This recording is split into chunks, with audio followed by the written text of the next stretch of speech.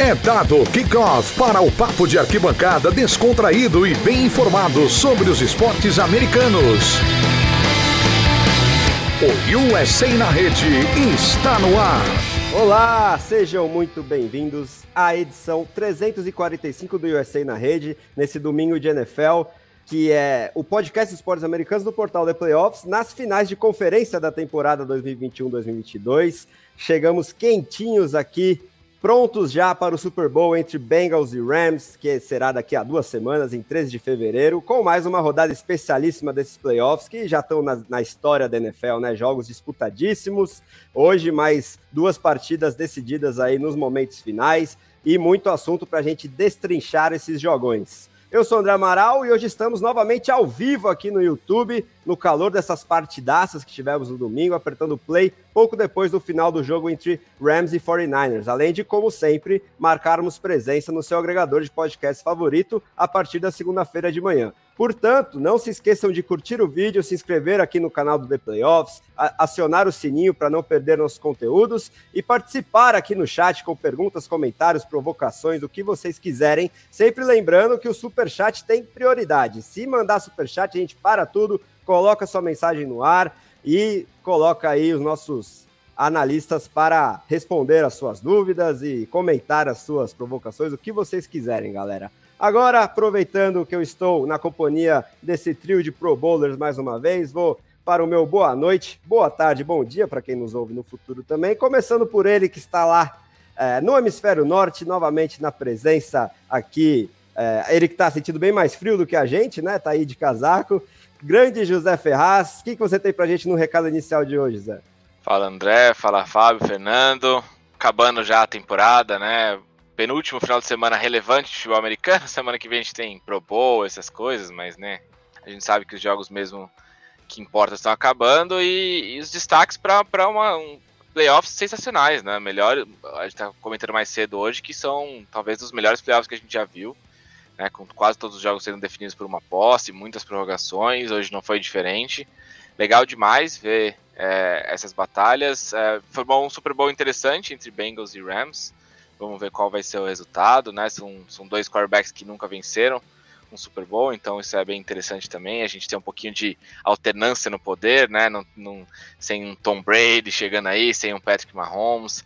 É realmente uma coisa um pouco diferente. E só para aproveitar, André, queria fazer um pequeno comentário e um pequeno jabá. Saiu um vídeo no YouTube do The Playoffs sobre o último ranking dos quarterbacks calouros aí da temporada 2021. Muita gente comentando lá no YouTube que eu fui um pouco injusto com o Davis Mills. Confere lá, ver se eu fui realmente injusto com ele.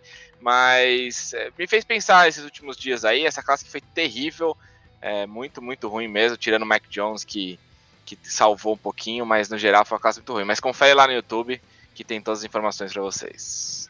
Com certeza, acabando aqui a live, vocês já podem nosso menu aí do YouTube conferir esse vídeo quentíssimo do Zé com o ranking final dos quarterbacks calouros desta temporada. Agora, antes de eu passar aqui no chat que já tá bombando, mandar um alô para todo mundo que tá participando, agradecendo demais a galera, eu quero o recado inicial do nosso amigo Fernando Ferreira, novamente a voz mais eloquente do The Playoffs aqui com a gente. O que você achou dessas finais de conferência, Fê? Seu destaque inicial hoje? Opa, boa noite André, boa noite Fábio, boa noite Zé. Uma boa noite a todos os nossos caríssimos viewers. Saudações aí para quem for nos ouvir depois na versão podcast, né? E pois mais um final de conferência fantástica, né? Como o Zé destacou, a gente tendo uma alternância, né? Finalmente vendo 2 quarterbacks chegando ao Super Bowl pela primeira vez, né? O Joe Burrow fazendo história aí como o primeiro quarterback aí a chegar no Super Bowl no seu segundo ano sendo a primeira escolha geral, né? Então mostra o quanto que ele já virou a história dos Bengals, né? Em tão pouco tempo. E também no fim de semana, né, que realmente pode ter marcado aí a aposentadoria do Tom Brady, né? Obviamente ainda está uma grande polêmica se o Brady vai parar ou não, mas é bem interessante a gente estar falando sobre essa alternância justamente no fim de semana que pode ter marcado a aposentadoria do GOAT, né? Um dos assuntos que certamente vai agitar bastante essa off-season da NFL.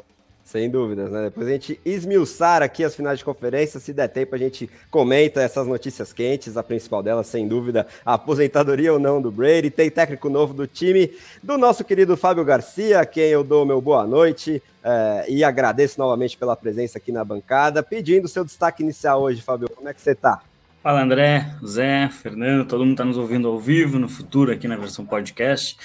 Grande abraço para todo mundo. E acho que o destaque inicial ele não pode ser diferente, né? O coordenador defensivo do Cincinnati Bengals deu uma aula de como fazer ajustes no intervalo e parar o melhor quarterback da NFL, né? Foram, acho que 21 pontos na primeira etapa e somente 3 na segunda, algo que ele já tinha feito na primeira partida durante a temporada regular, né? Ele tinha cedido pouquíssimos pontos após o intervalo.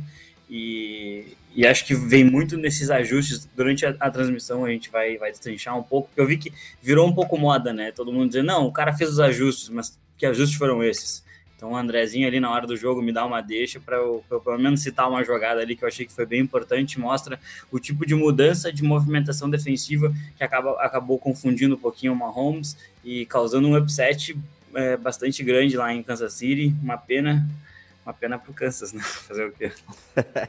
Pois é, não, vamos esmiuçar e eu quero que você explique aí, tintim por tintim, todos os aspectos táticos desses ajustes feitos pelos Bengals, que foram fundamentais aí do lado defensivo para parar o Mahomes e conseguir essa virada impressionante. Mas a gente vai começar analisando o jogo que terminou agora há pouco, a final da NFC. Antes disso, vou passar rapidinho no chat para mandar um abraço para o Miguel Júnior, que apareceu cedo para falar que os Bengals dele estão na final, o nosso grande amigo Lucas Oliveira, o André Leite, que está sempre de olho aí na gente, falando que acertou o Super Bowl, Alex Barros, Vitor Ziffit, nosso grande amigo também, Alex Mazaro, enfim, Álvaro Ximenes, o Da Paz, o Alex Barros, João Ferraz, né, grande irmãozão aí do Zé, o Jefferson Silva, Eduardo Donato, todo mundo aí no chat, eu agradeço muito a participação. Não esqueçam de mandar o superchat, hein, galera, fortalece bastante o nosso trabalho e é colocado na tela no ato. Agora eu vou passar aqueles recadinhos que não podem faltar antes da gente começar aí a análise profunda e esmiuçada das finais de conferência dessa temporada. Essa edição do USA na Rede está sendo gravada e será editada pela WP Oncast. Grave seu podcast ou qualquer material de áudio ou vídeo, você também. É só falar com o Pix e tirar as suas dúvidas pelo telefone ou WhatsApp DDD 54 99 620 5634 ou pelo site grupowpcom.com.br. Siga a gente no Spotify, Apple Podcast, SoundCloud, Deezer, Amazon Music ou em qualquer um dos seus agregadores de podcast favoritos. Siga o The Playoffs lá no Spotify para ajudar a gente a subir no ranking entre todos os podcasts esportivos do Brasil. A gente já flertou com o top 10 aí há algumas semanas. E se você indicar para um amigo ou amiga, umzinho só já vai ajudar muito. Quanto mais ouvintes, melhor. E não esquece de deixar aquela avaliação de 5 estrelas lá no Spotify, que é muito importante também, por favor, galera. Temos também os nossos grupos de WhatsApp lá para você discutir NFL ou qualquer uma das suas ligas americanas, né? NBA, NHL, MLB, é só mandar uma mensagem para o número que está aí na tela agora, é o DDD 11 94666 8427, que o nosso Big Boss Ricardo Pilot te coloca aí no grupo. Você não perde nenhum dos conteúdos do nosso site, do nosso canal no YouTube, os nossos podcasts, e a resenha está sempre bombando aí sobre a NFL e todas as outras ligas dos principais esportes americanos. Vamos lá então, para não esquecer também de deixar na tela aí o número do nosso amigo Pix, para você gravar seu podcast, é 54 99 620 5634 ou no site grupowpcom.com.br. Bom, podemos então partir para a análise da final da NFC, que foi Los Angeles Rams jogando em casa, 20, San Francisco 49ers, 17. A virada aconteceu só no último período, quando o Jimmy Garoppolo ficou atrás do placar e foi chamado a decidir a partida. A gente viu do que é feito esse quarterback titular, que muito provavelmente não ficará mais no San Francisco 49ers a partir da próxima temporada, né? O primeiro quarto terminou 0-0 ali, teve uma recepção do Jimmy Ward, uma interceptação do Jimmy Ward na end zone. Parecia que seria um jogo de poucos pontos, né? No final ele ficou até abaixo do placar somado esperado pelas casas de apostas, que era de 46 pontos. Então, já que o Fábio fez a prévia dessa partida e a gente teve um bom destaque das defesas, vamos começar com ele destrinchando essa partida aí. O que você tem pra gente sobre essa vitória aí do Los Angeles Rams, finalmente quebrando o tabu de 6 jogos, né, que trazia para essa partida e alcançando o Super Bowl, Fábio? Exatamente, André. Foi um jogo muito disputado, assim. Eu achei uma partida um pouco diferente do ponto de vista anímico em relação à final da AFC. Na final da AFC, obviamente, as duas equipes queriam ganhar, mas a gente não sentiu o mesmo ódio entre as equipes. A gente viu vários lances muito ríspidos e até umas pauladas meio que desleais nessa partida, né? Quando o Matt Stafford lança uma interceptação logo no início do jogo, o Fred Warner, ele sai correndo e dá uma cabeçada quase que na nuca do Matt Stafford, deita o quarterback adversário, e a gente viu vários lances assim das duas equipes, né? Então, assim, a gente viu que realmente estava um ambiente extremamente hostil, tinha uma presença muito forte eu estou sempre pensando em defesa, né? Tinha uma presença muito forte de torcedores dos 49ers lá no estádio, então esse fator local foi um pouco mitigado, até caiu um pouquinho mais para os 49ers, mas no final das contas, o que acaba acontecendo, né? Um time que tem um quarterback tão abaixo do que deveria para uma final de conferência, acaba pagando muito caro com isso, né? A linha conseguiu proteger ele muito bem, nos poucos momentos que não conseguiu, ele acabou espalhando a farofa, e era praticamente certo uma interceptação dele, tendo que virar o jogo com o braço no final da partida. Né, o Jimmy Garoppolo, ele praticamente caiu de paraquedas na final, tá? Falando especificamente do Jimmy Garoppolo, porque ele teve alguns bons drives ali contra os Rams na temporada regular, que classificou o time, ok? Mas Dallas Cowboys e Green Bay Packers foram trabalhos de outras unidades e de outros jogadores, né?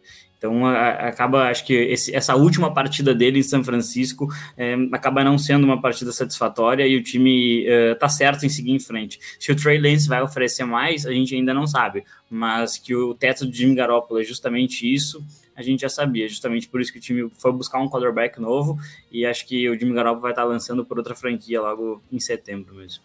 Acabou de chegar o superchat, então antes do Fernando emendar aí o restante da análise desse jogo, o Júlio Manuel Santos está perguntando o seguinte: senhores, qual era a chance do Jimmy G não fazer pelo menos uma besteira no jogo de hoje? Então responde o Júlio aí, já emenda a sua análise, Fernando. Júlio, acho que era 0, né? Acho que, em algum momento o Garoppolo ele ia fazer alguma besteira, porque, enfim, essa é a Jimmy G Experience, né? Em algum momento o Jimmy Garoppolo, como o Fábio disse, acaba espalhando a farofa. E foi no final da partida dessa vez, né? Enfim, bom, naquele lance ali acho que não tem nem o que descrever.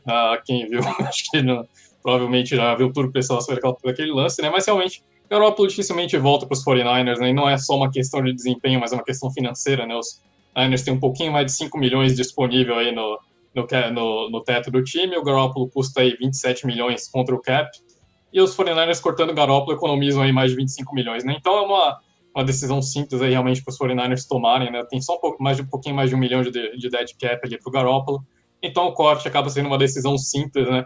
Esse é realmente uma despedida bastante amarga dele aí dos 49ers. Eu tava achando que o Garoppolo ia se despedir com um Super Bowl ali, mas realmente não tinha condições, né? Como o Fábio e o Zé destacaram, não tem como você ganhar com um quarterback que não consegue levantar o time nos momentos decisivos, né? E os Niners até que deram chance para o Garoppolo vencer essa partida, né? A defesa, tudo bem, cedeu bastante jardas para os Rams, quase 400 jardas, né? Não teve resposta para o Cooper Kupp e para o Odell Beckham.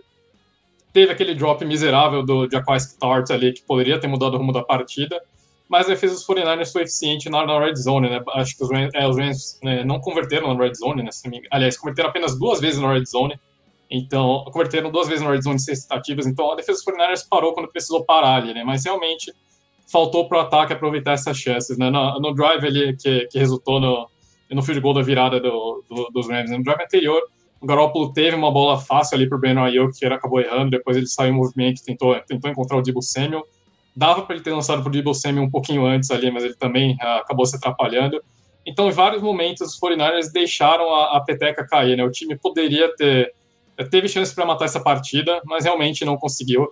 E aí, mérito dos Rams, mérito de novo do Matt Stafford, né? Que provou que é um quarterback extremamente eficiente, conduzindo esses drives de virada aí.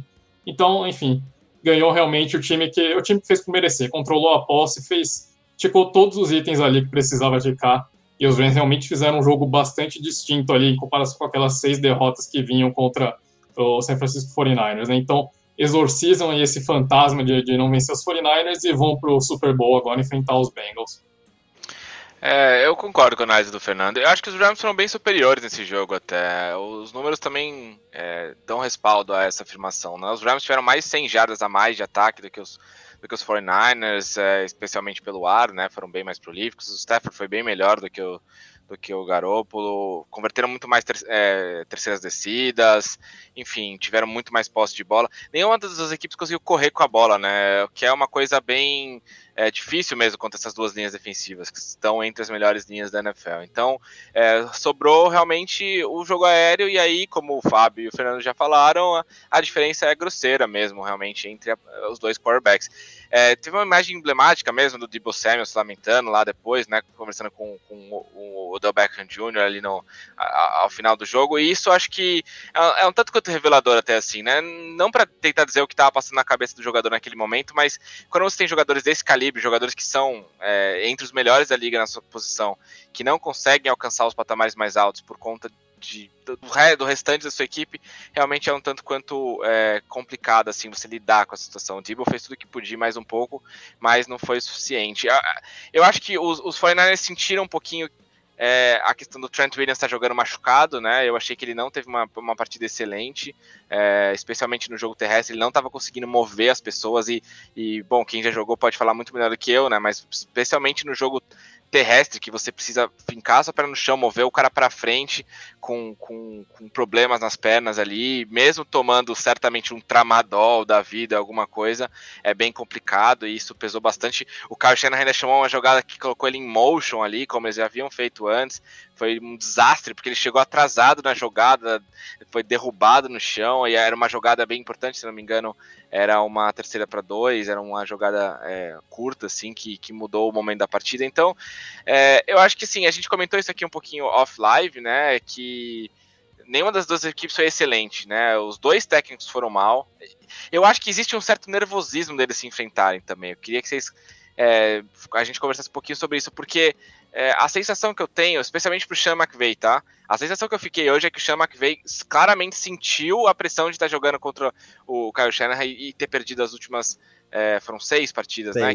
Que ele tinha perdido antes desse jogo de hoje. Então, ele forçou alguns desafios, desafiou 2 vezes errado, ele que tinha só desafiado uma vez na temporada inteira, né? Teve 2 desafios, os 2 foram errados. O último, inclusive, que seria sido um suposto fumble do Kyle Juszczyk, que foi claríssimo no replay que não havia sido fumble. E foi exatamente nessa jogada do motion do Trent Williams. Isso, exatamente. E foi muito claramente que não havia sido fumble. Então ele estava tentando forçar ali algumas situações. Ele também teve uma chamada na red zone, numa 3ª descida, que ele chamou um screen para o Sonny Michel. Ele tinha um trips left, né? 3 recebedores na esquerda, e ele chamou um screen para o Sonny Michel ali numa jogada pré-determinada, que não tem leitura para o quarterback, né? A jogada é o screen no matter what. E quando você tem um trips left com Cooper Kupp, OBJ, entendeu? Jogadores muito bons, você não tem, é um tipo de chamada que você está querendo, basicamente, é o tipo de chamada que coloca o coordenador ofensivo, no caso o head coach, que chama que veio, muito em evidência, porque ele quer mostrar que a jogada é dele. Ele tira da mão dos jogadores e coloca nas mãos dele. E aí ele até depois bate no peito e fala, putz, my bad. Mas de toda forma, assim, não escusa, né? Acho que ele mandou o famoso agora eu se consagro ali, não se consagrou, poderia ter custado, né? Mas, enfim, os Rams acabaram saindo com a vitória, mas a sensação que eu fiquei dessa equipe de Los Angeles é que ela pode entregar mais.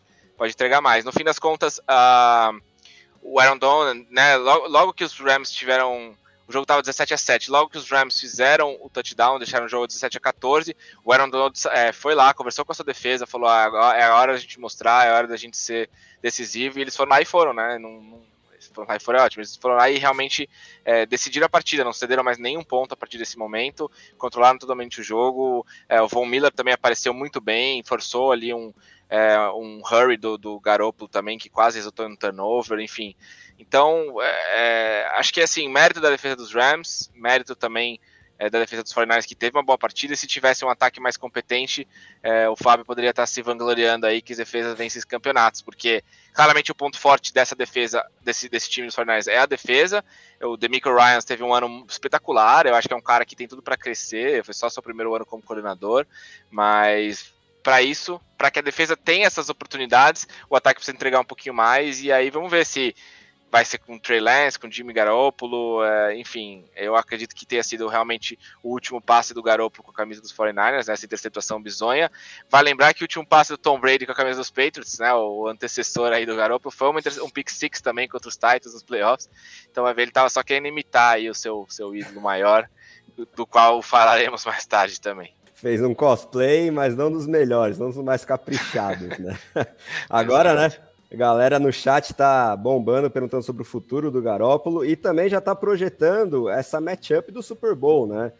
A galera comentando sobre esse pass rush contra a linha ofensiva dos Bengals. Então, queria saber como é que você acha que vai ser esse encaixe aí, principalmente da defesa dos Rams contra esse ataque dos Bengals. Fábio, se você já quiser também puxar o quão decisiva foi essa linha defensiva nos minutos finais da partida também, e como ela pode ser novamente decisiva no Super Bowl contra os Bengals. Então, o Joe Burrow não faz muito tempo sofreu 9 sacks numa mesma partida, né? E isso é possível ganhar um jogo assim, no detalhe, e aproveitando absolutamente cada oportunidade. Eu acredito que se a linha ofensiva dos Bengals não fizer um trabalho mais sólido contra essa DL, esse jogo praticamente não existe. Tá? Porque não interessa o quão boa seja a defesa dos Bengals e quantos ajustes o coordenador consiga fazer. Em algum momento a unidade cansa, porque você está sempre correndo atrás dos outros, isso cansa demais. Então a linha ofensiva dos Bengals é a grande preocupação e acho que a grande questão para esse Super Bowl, né? E acho que na verdade acaba reeditando o último, né? Em que a linha ofensiva da AFC enfrentava um pass rush muito forte na NFC e a gente não sabe exatamente no que isso vai dar.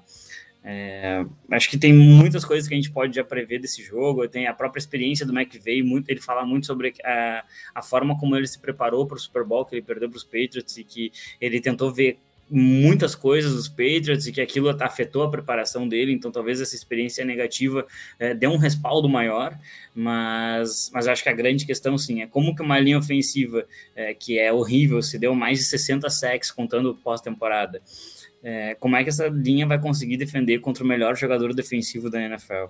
Né? O Aaron Donald, eu sempre falo, quando eu falo dele eu cito, né? Para mim ele está ao lado de Lawrence Taylor e Red White como um dos maiores defensores da história, né? São eles três, e aí ele vai ter a segunda chance de ganhar um Super Bowl.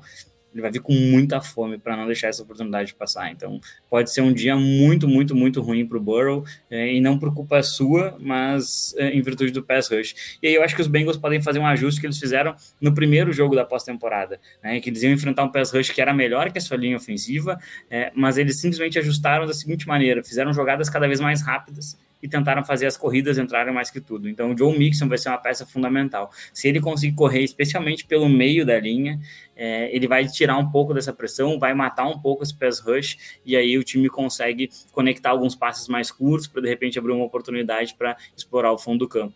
E a gente já pode esperar por um grande matchup entre Ja'Marr Chase e Jalen Ramsey, né? Acho que isso aí vai ser uma das grandes histórias do Super Bowl. Sem dúvidas, né? Vão ter muitas matchups para a gente projetar, para a gente ficar de olho. E o que a galera tá bastante de olho aqui no chat é sobre o futuro dos Niners, né? Acho que agora que eles estão oficialmente eliminados, começa já nesse dia 31 de janeiro de 2022 a era Trey Lance, Fernando.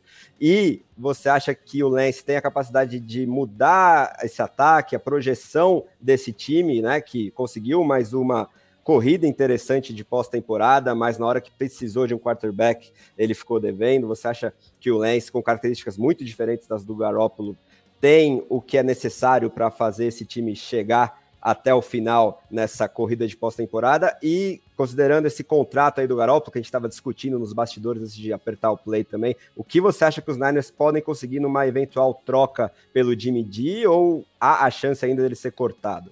Bom, André, então vamos começar então pelos futuros dos 49ers, né? Se o Lance é esse cara ou não, acho que é a pergunta de 25 milhões de dólares para os 49ers, né? Que vai definir o corte ou não do Garoppolo, né? Mas brincadeiras à parte, né? A gente tem muito pouco material do Trey Lance para analisar, tanto em NFL quanto em college, né? Em college são 15 jogos como titular por North Dakota State ainda, né? Então, jogando na FCS, a gente não tem nem ideia de como é o Trey Lance diante de uma competição melhor, né? E os dois jogos que ele fizeram na NFL, a partida contra os Cardinals, não tem muito o que analisar, porque ele foi praticamente improvisado de titular, né? O Garoppolo era dúvida praticamente numa game time decision ali. E no jogo contra os Texans, ele teve um começo ruim, depois se reencontrou ali no segundo tempo, mas foi contra os Texans, né? Então não é a melhor das referências ali. Então é uma grande dúvida, né, se o Trey Lance realmente pode chegar e ser esse cara. Eu acho que no primeiro ano dele vai ser um pouquinho difícil, de novo, né? Tem pouquíssima experiência como titular mesmo, né? O Trey Lance. São 15 jogos de experiência na divisão 1B do college, né, da FCS. Então, é muito pouco para um cara que já vai chegar e ele vai ter que assumir um time ali que tem aspirações de Super Bowl. Eu acho que essa primeira temporada do Trey Lance vai ser um pouquinho mais sofrida ali, né? Mas, então, talvez o torcedor dos 49ers não sei se vai chegar a sentir falta do Garoppolo, acho que não chega tanto, mas o Trey Lance vai ter, sim, algumas dores de crescimento no começo, eu acredito, então não vai ser um smooth sailing ali no começo da carreira do Trey Lance, né? E agora, quanto ao futuro do Jimmy Garoppolo, né, depois de emblematicamente encerrar a carreira dele, pela passagem dele pelos 49ers com essa interceptação aí, né, acho que foi um passo bastante emblemático para o torcedor dos 49ers, mas realmente é uma questão de o quanto que os times estão interessados no Garoppolo para buscar uma troca, né? Os 49ers não vão conseguir muita coisa, né, porque, de novo, é um corte óbvio, então o time que estiver disposto a pegar o Garoppolo vai simplesmente, não vai pagar muito, vai pegar simplesmente para ter prioridade ali na fila e não ter que negociar com ele durante a free agency, né? Então, mas se os 49ers, se algum time estiver disposto a pagar, os 49ers arrancam ali, de repente, uma escolha de terceiro dia de draft com muita boa vontade, né? Agora, mas acho que o mais provável realmente é um corte. Não sei se muitos times estariam dispostos a assumir um contrato desse tamanho do Garoppolo, sendo que podem negociar na free agency com ele, de repente, por um valor menor depois que ele for cortado, né? Então, eu acho que no fim das contas o futuro mais provável para o Garoppolo é ser cortado. E aí ele tem um mercado interessante, né? A gente pode citar, acho que além de Washington, talvez de repente um Carolina Panthers ali, né? Times que estão sem quarterback, mas que tem algumas peças já interessantes ali no elenco, com certeza vão atrás do Garoppolo, né? Então ele tem muito mercado fora de São Francisco. Pois é, né? Muitas vagas em aberto por aí. Agora, queria passar para o Zé finalizar a análise dessa partida, né?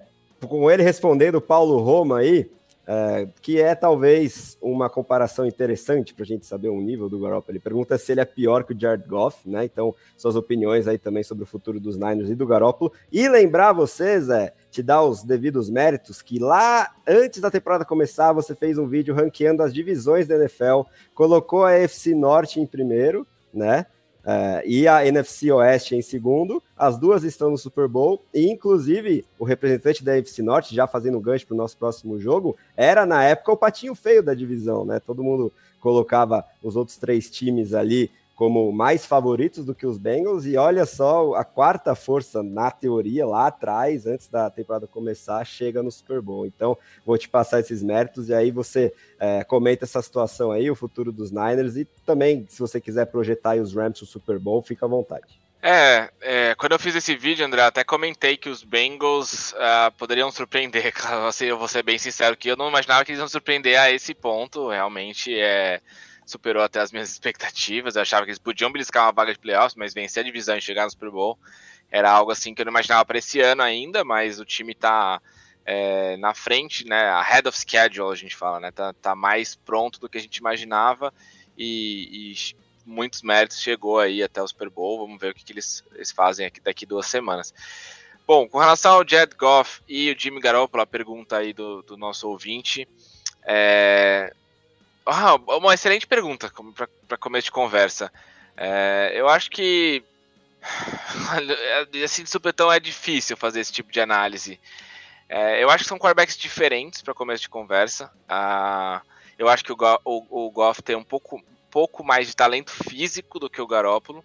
Então o Goff tem um braço um pouco melhor que o Garoppolo, ele consegue fazer lançamentos em profundidade que talvez o Garoppolo não consiga. Mas eu acho que o Garoppolo talvez seja um pouquinho melhor executando ataques, especialmente esses ataques pré-determinados que a gente chama, né? Que colocam os recebedores em áreas vazias para receber passes, que baseiam muito no play action, muito movimento pré-snap, que são os ataques da árvore do Kyle Shanahan realmente, que ambos os quarterbacks usaram por bastante tempo, né? Com o Goff lá em Los Angeles com o McVay. Então, eu acho que o Garoppolo é um pouco superior ao Goff, na minha opinião, até em relação... Se você olhar os números dos 49ers com o Garoppolo e sem o Garoppolo, são bem até reveladores. Eu acho que ele é um quarterback que, para executar o ataque, a proposta do Kyle Shanahan é um quarterback decente, mas a gente também comentou isso aqui em off-live, se você precisa dele para fazer um game-winning drive. Porque, convenhamos, num game-winning drive não vai ter play action, entendeu? Faltando 1 minuto e meio com um tempo para pedir, não vai ter play action. Todo mundo sabe que você não vai correr com a bola. Você eliminando o jogo terrestre, você elimina 70% do potencial desse ataque dos 49ers. Hoje os 49ers correram só 20 vezes com a bola. E o Kyle Shanahan já deu várias entrevistas falando que o número mágico para ele aí é por volta de 30 tentativas de corrida. Então você força os 49ers em situação de passe, você tem o que a gente viu hoje, né? Que é um quarterback um pouco assustado, que sente a pressão, que às vezes não consegue ter um fio no pocket tão avançado quanto outros caras que a gente viu. E eu venho falando isso há muito tempo. Você pega o Patrick Mahomes, você pega um Josh Allen, por exemplo, que acho que até pelo duelo da semana passada hoje ficou claro que talvez sejam os 2 melhores quarterbacks da NFL. Não só a presença no pocket que eles têm, que é fantástica, mas a mobilidade, a forma como eles escapam dos defensores. Esse sec que o Garoppolo tomou agora no final, na verdade não foi um sec, né? Porque ele lançou a bola bizonhamente e foi interceptado para acabar o jogo. Eu acredito que o Josh Allen e o Patrick Mahomes, especialmente o Josh Allen, não teria tomado. Porque ele teria... O Joe Burrow fugiu de um também, né, Zé? No jogo. Exatamente, o Joe Burrow também fugiu, ainda que a mobilidade dele não se equipara a outros dois, tanto é que na semana passada ele tomou 9 sacks, e o Fábio falou, e eu concordo perfeitamente, isso vai ser uma grandíssima preocupação para daqui 2 semanas. Eu acho que os Bengals vão tentar demais mitigar esse pass rush dos Los Angeles, vai ser um ponto de foco aí nos treinos, mas enfim, isso a gente ainda vai falar bastante nas próximas 2 semanas. Então, eu acho que o Garoppolo é o cara que não tem essa qualidade moderna, desse quarterback que consegue, e a gente até, analisando os calouros, André, também puxando de novo aquele vídeo que eu tava falando, o próprio Mac Jones mostrou um pouco mais de mobilidade do que a gente esperava, ele conseguiu ter esse fio no pocket, porque você não precisa ser o cara mais móvel do mundo. Tom Brady mostrou isso há 22 anos, literalmente, né? Ele vem há 22 anos mostrando que você não precisa ser um cara super atlético, você não precisa ser o LeBron James jogando futebol americano para você ter uma mobilidade no pocket. Você precisa saber se deslocar, você precisa ter uma noção espacial muito boa. O próprio Tom Brady consegue, dentro do pocket aqui, o Allen e o Mahomes, eles levam para outro nível, escapando, tanto para a esquerda quanto para a direita. Mas o Tom Brady consegue essa presença de pocket, de você subir no pocket, né, quando a pressão vem por trás, que o Garoppolo acho que deixa um pouquinho a desejar, e não sei se a essa altura da carreira ele vai ser o cara que consegue evoluir muito mais, né, do que a gente está vendo agora. Acho que ele já é um produto, entre aspas, pronto, e enfim, você sabe o que você vai ter com ele. Ele é superior a, não diria metade, mas pelo menos 1/3 dos quarterbacks titulares aí de outros times na NFL.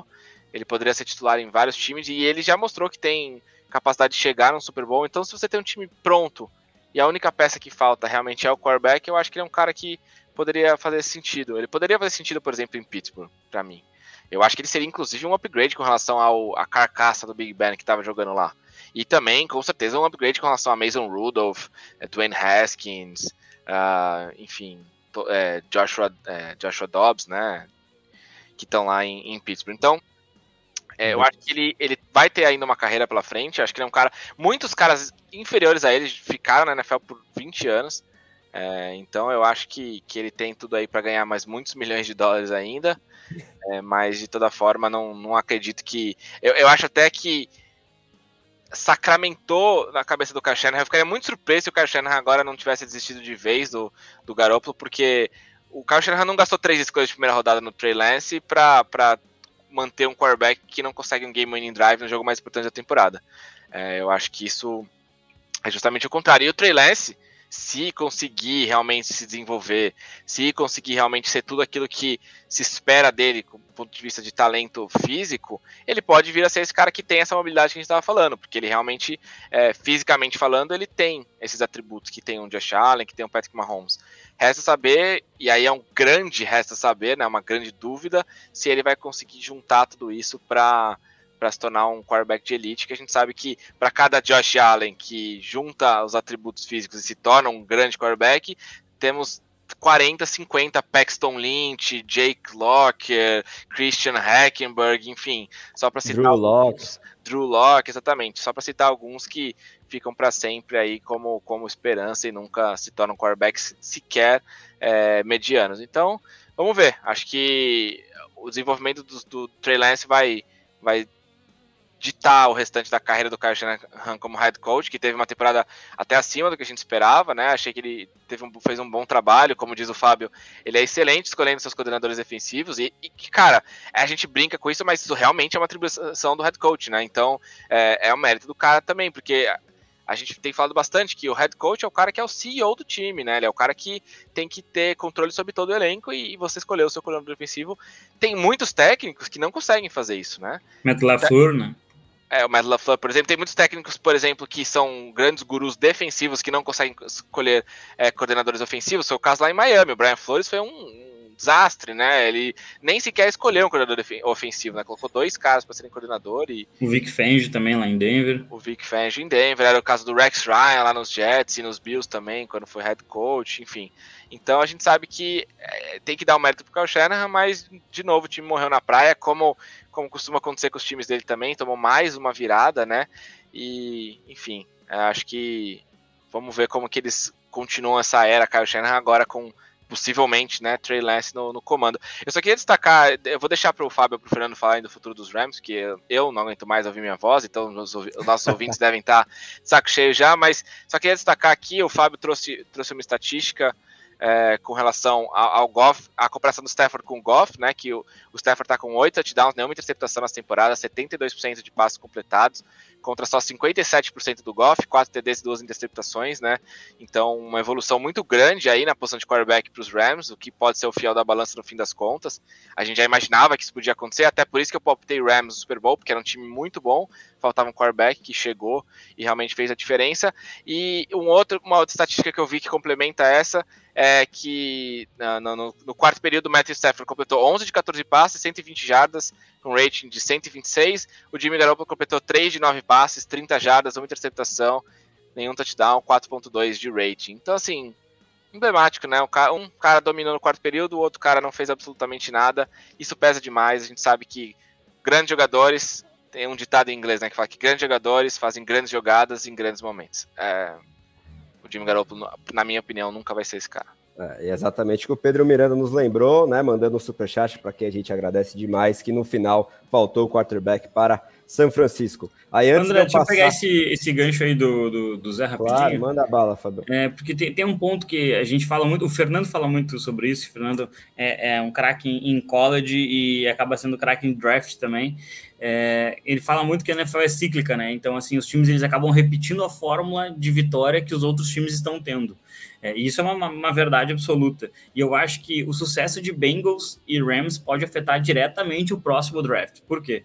Os Rams, eles escolhem não fazer draft, né, pelo menos na primeira rodada. Então, eles saem trocando suas primeiras escolhas por jogadores que já se consagraram na liga, né? Jalen Ramsey, Matt Stafford. Eles também trocaram pelo Von Miller e fizeram uma aquisição do Odell, que ajudou bastante, mas as escolhas de primeira rodada eles acabam direcionando em jogadores que já estão consagrados, eles não escolhem na primeira rodada. E o Cincinnati Bengals, ele ficou naquela dúvida, né, de draftar um OL para proteger o Burrow, ou o Ja'Marr Chase, que era o wide receiver número 1. Muita gente defendeu de um lado, muita gente defendeu do outro, e eu acho que o sucesso do Burrow com o Chase pode também ditar o rumo do draft, das pessoas priorizarem essas skill positions ao invés da linha e tentar achar jogadores de linha ofensiva um pouco mais nos outros dias do draft. Então acho que o sucesso dessas duas equipes pode mudar muita coisa ali em abril já.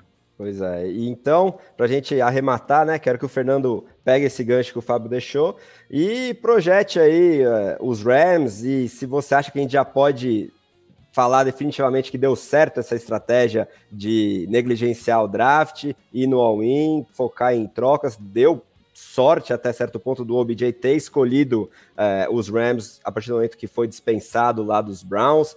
Muita gente já dava como certa a ida dele para os Packers, mas no final ele foi para os Rams. Enfim, só as projeções aí para Los Angeles rumo ao Super Bowl, Fernando. André, sem sombra de dúvidas, né? Acho que como o Fábio destacou, a NFL tem essa coisa de copiar receitas que dão certo, né? Então, seja trazendo algumas coisas de plano de jogo de college football para a liga, né? Ou seja, também buscando fórmulas de vencer, né? Então, essa forma como o Les Snead comanda, né? De draftar jogadores em fevereiro, ali, depois do Super Bowl, né? E não esperar até abril, né? Eu acho que é uma forma bastante válida. Acho que a NFL tem um certo receio, né? Acho que na NFL é praticamente um tabu você trocar a escolha alta de draft por jogador que pode causar um impacto imediato, né? É uma certa forma, acho que tem uma certa aversão ali, uma certa repulsa você trocar uma escolha de draft ali, porque essa escolha de draft pode ser que daqui a 10 ou 15 anos aquela escolha 22 vire um Hall of Famer.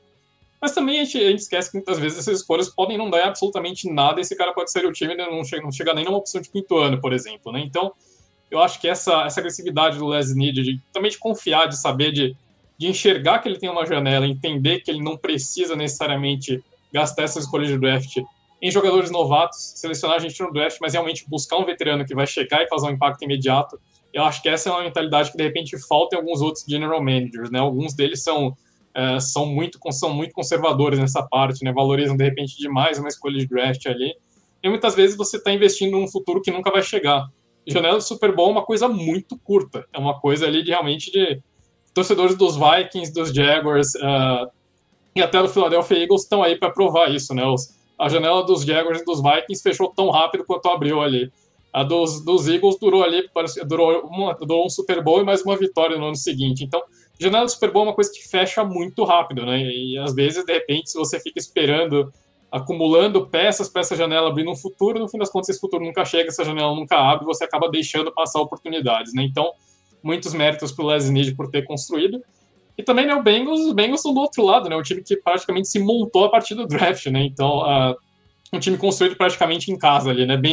Vai ser quase um choque de filosofias esse Super Bowl aí, né? Um ponto bem interessante que o Fábio levantou. Acho que vale a pena, de repente, a gente discutir mais, com mais profundidade ali nos programas Super Bowl, mas realmente mostrando que há mais de um caminho para você montar um time, né? Acho que é realmente sorte aquela coisa de talento que encontra com oportunidade, né? Então foram dois times que se enxergaram caminhos diferentes e no fim das contas foram recompensados aí pelas suas respectivas filosofias. Vale emendar também, Fernando, que os Bengals tiveram uma campanha de 4-11-1, né, se não me engano, na última temporada, 2020, né? E vários times estão razoavelmente na mesma situação que os Bengals estavam entrando em 2021, agora entrando em 2022. Não estou dizendo que vai acontecer de novo, porque não vai acontecer, até porque uma delas é o New York Jets, então isso já pode descartar. Mas outra, por exemplo, que o Burrow estava machucado, né? Mas mesmo o Burrow não teve uma grande temporada em termos de vitórias e derrotas em 2021. Claro, ele foi melhor do que o Trevor Lawrence, por exemplo, que é a comparação que eu iria fazer, né? O Trevor Lawrence foi a primeira escolha do draft em 2021, o Joe Burrow foi a primeira escolha do draft em 2020, e os Jaguars ganharam 3 jogos, os Bengals ganharam 4. Inclusive, se eu não me engano, os Bengals ganharam uma partida sem o Joe Burrow no 2020 também, ganharam com reserva. Então, só pra relembrar, tô até puxando aqui as estatísticas, ele venceu só 2 jogos e perdeu. Oi? Acho que ganharam os Steelers sem o jogo dos Steelers. Então, os Bengals ganharam 2 jogos, perderam 7 e empataram 1 com o Joe Burrow em 2020. Então, eu imagino que várias equipes, isso até emendando no que o Fábio falou, que várias equipes vão se inspirar nos Bengals, né, pra pensar. Então, por exemplo, a equipe do Jacksonville Jaguars não tem um grande playmaker ali no ataque, né? Eles têm running backs decentes, tiveram o Travis Etienne, que também teve uma lesão, volta agora, né? A gente não sabe o que ele vai ser, mas Marvin Jones, DJ Chark, que também sofreu com lesões, Laviska Shenault não são assim grandes wide receivers, então pode ser que os Jaguars de repente pensem, nossa, vamos fazer a receita aqui Bengals, né? Vamos draftar um wide receiver e vamos tentar fazer esse ataque ficar explosivo da noite pro dia, mas não é bem assim, porque Ja'Marr Chase e Joe Burrow, eles são prospectos realmente geracionais, são caras que aparecem de vez em nunca, são caras que são exceções. O próprio Joe Burrow só apareceu quando apareceu porque ele foi reserva no college por 3 anos, né? Ele teve 5 anos na faculdade. O Joe Burrow, ele é só 1 ano mais novo do que o Patrick Mahomes, por exemplo. Apesar de ter sido draftado 3 anos depois, ele é só 1 ano mais novo do que o Patrick Mahomes. Então, assim, também a gente elogia muito a maturidade dele, realmente é um cara muito maduro, mas ele já tem 25 anos.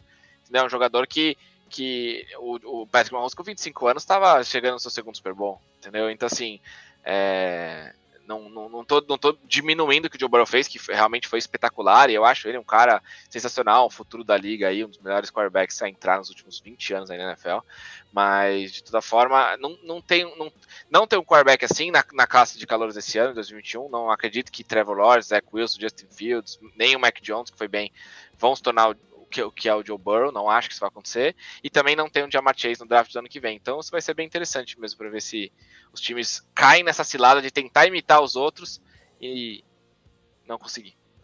E talvez o resultado do Super Bowl determine qual estratégia vai ser mais copiada também. Esse vai ser um assunto bem interessante para a gente discutir nos programas pré-Super Bowl, mas agora chegou a hora da gente fazer a análise desse jogão da tarde, né? A vitória de virada dos Bengals para cima dos Chiefs. Antes, eu só queria falar aqui para o Genaro Alves, está perguntando do Fraga, né? Nosso grande Rafa, membro da redação do The Playoffs, torcedor símbolo do Los Angeles Rams, com certeza ele está muito emocionado nesse momento, não teria muitas condições racionais de participar do programa, então estamos nós 4 aqui, e a galera aí já está projetando também, se vai ser mais fundamental a defesa dos Rams contra o ataque dos Bengals, a defesa dos Bengals contra o ataque dos Rams, isso a gente vai falar bastante, mas vamos agora destrinchar essa vitória surpreendente até certo ponto, né, principalmente para as casas de aposta, que davam um favoritismo até exagerado, foi algo que a gente discutiu na última terça-feira no livecast para os Chiefs, de 7 pontos, pagando mais de 3 para a vitória do Cincinnati Bengals, e no final deu zebra, e deu de forma emblemática, né? 27-24 o placar final, o jogo no Arrowhead Stadium, um primeiro tempo quase todo dominado pelos Chiefs, né? Os 3 primeiros drives resultaram em touchdown, só que na última jogada ali do primeiro tempo, Andy Reid aceitou a sugestão do Mahomes de, faltando 5 segundos, não chutar o field goal, tentar mais um touchdown, e talvez isso tenha sido muito custoso no final das contas, né, esses 3 pontinhos que ficaram faltando. Já no segundo tempo, o Lou Anarumo, né, seu defensive coordinator favorito do dia, Fábio, fez ajustes maravilhosos e mudou completamente a cara desse jogo e foi fundamental para essa virada. Então vou começar contigo para destrinchar esse jogão aí que já está na história do Cincinnati Bengals. É verdade, mais uma vitória fora de casa, né? Os Bengals não tinham vencido nunca fora de casa na história da pós-temporada. Nesse ano conseguiram já 2 vitórias contra o melhor time da conferência na temporada regular, né, lá em Tennessee, e depois contra o melhor quarterback da NFL. Então é com certeza uma temporada histórica, mesmo que o time venha a perder o Super Bowl daqui 2 semanas. E aí entram algumas questões, né? Essa jogada que você menciona no final do segundo período é uma arrogância absurda, né? A forma como você trata aquele momento da partida. E além de ser uma arrogância, é uma chamada muito errada, porque se os Chiefs quisessem tentar um passe, como era 1 jarda que faltava apenas, naquelas quick routes que especialmente o Tyreek Hill faz, quando ele faz uma motion e corre uma out muito rápida, eles poderiam fazer, e se o passe fosse incompleto ainda daria tempo de chutar um field goal. Não, eles tentaram fazer um play action com o Tyreek Hill fazendo uma motion para depois ele receber um screen e entrar correndo com a bola na end zone. Achei que foi uma jogada muito mal projetada para aquele momento da partida, e eu acho que essa arrogância ela foi punida assim no final do jogo com uma derrota que não precisaria ter acontecido em virtude de 3 pontos, né? E aí quando eu falo um pouquinho de ajustes, né, ficou muito comum na liga, e até peço desculpa se eu me alongar um pouquinho aqui, mas ficou muito na liga dizer que para ganhar do Patrick Mahomes você precisa jogar 2 safeties para o fundo do campo e eles ficarem de frente para o Mahomes e para os recebedores. Ok, isso realmente deu certo. O que o Mahomes fez, qual foi o ajuste que ele encontrou? Ele começou a aceitar esses passes mais curtos, avançar no campo de uma forma mais devagar, sem tantas big plays, e aí ele gasta relógio, inclusive, e controlava melhor ainda a partida, né? Nessa partida aqui, desde o início do jogo, a gente viu a secundária marcando bem. Em uma jogada ou outra, o Tyreek Hill ou o Travis Kelce, eles vão sair livres porque eles são jogadores fenomenais. Mas a secundária, ela vinha marcando bem. Tanto é que em vários momentos do primeiro tempo, o Patrick Mahomes fazia o quê? Ele lia, não dava certo e ele corria. E ganhava jardas com as pernas, né, que é mais uma qualidade do Mahomes em si. E aí, quando eu falo em fazer ajustes e a gente tentar explicar para quem está nos ouvindo o que são esses ajustes, pegando a jogada final do tempo regular da partida. Os Chiefs estão ali numa terceira descida, tentando o touchdown para ganhar o jogo. O Patrick Mahomes ele faz o snap e dropa para ler a defesa inteira. Ele está de frente para aquela defesa e ele está vendo que aquela marcação mais uma vez encaixou muito bem sobre os recebedores. Ele começa a sambar no pocket. E qual é a grande diferença desse momento? Por que o Mahomes não corre com a bola naquele momento, né? Na hora do snap, os 4 jogadores da linha defensiva dos Bengals, 3 vão fazer pressão e o edge rusher, o Sam Hubbard, ele dropa e fica em spy. Ou seja, ele fica parado no centro da defesa, olhando o Patrick Mahomes. Se ele correr, é função desse jogador, do Hubbard, pegar o Patrick Mahomes e não deixar ele ganhar o jogo com as pernas. E ele fica olhando. Quando o Mahomes vai para um lado e vai para o outro, ele explode em direção ao Mahomes para fazer uma late blitz ali e pegar o quarterback. No momento que ele faz isso, ele acaba até forçando um fumble, né? O Mahomes quase perdeu o jogo naquele momento ali, e aí ele deixa um field goal mais difícil, que pro Butker acaba sendo um field goal fácil, de 44 jardas, ele leva o time para a prorrogação. Então, assim, dentro de ajustes, eu acho que isso é um deles, você tirar um jogador da pressão num momento específico, botar ele em spy no quarterback para impedir que ele ganhe jardas com as pernas, como ele vinha fazendo e ferindo sua defesa no início do jogo.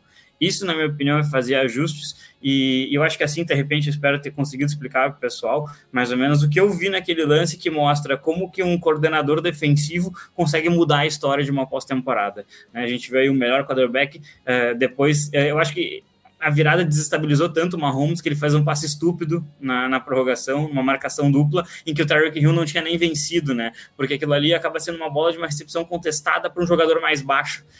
Então foi um passe que ele não deveria ter feito. Em rotas gol, se o Tyreek Hill está na frente, você lança, senão eu acho que é um desperdício.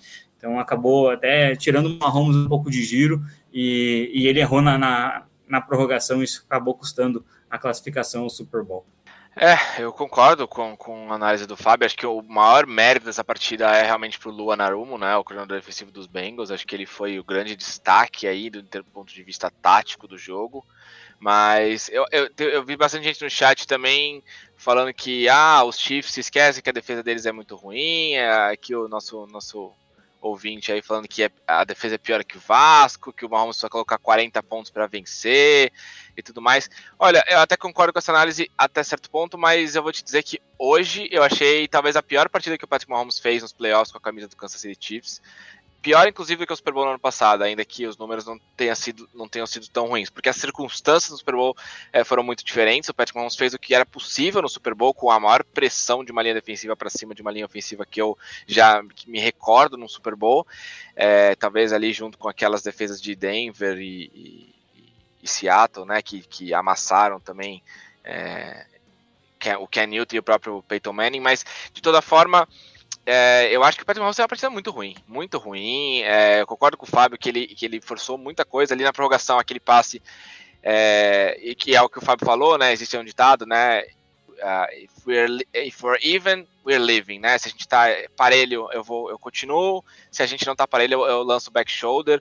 E no caso, acho que não era nenhum nem outro. Ele não só estava atrás do defensor, como estava em uma cobertura dupla com o safety chegando também, então não tinha a menor condição ali daquele passe, foi uma forçação de barra, e os Chiefs, em 2 tempos, mais a prorrogação, anotaram só 3 pontos, tiveram todas as chances de vencer a partida e não conseguiram vencer. Eu acho que o Patrick Mahomes, realmente, ele assim, a análise do Fábio foi perfeita taticamente, porque durante a temporada a gente viu o Mahomes realmente sofrer com esses esquemas táticos, conseguir essa adaptação, conseguir fazer esse jogo um pouco mais tedioso, né, um pouco mais moroso, de passes curtos, de rotas rápidas, mas no fim das contas a defesa dos Bengals conseguiu prevalecer. O Trey Hendrickson apareceu demais também, é um cara que, para mim, talvez destaque como a melhor contratação da temporada, né? Porque a gente fala muito do Joe Burrow, do Ja'Marr Chase, mas o Trey Hendrickson deu uma outra cara para essa defesa dos Bengals aí, que realmente consegue converter aquelas pressões que o Carl Lawson tinha em 2020 em sacks, realmente. E existe uma estatística que mostra, não me lembro exatamente de cabeça, tá? Não vou inventar aqui o número, mas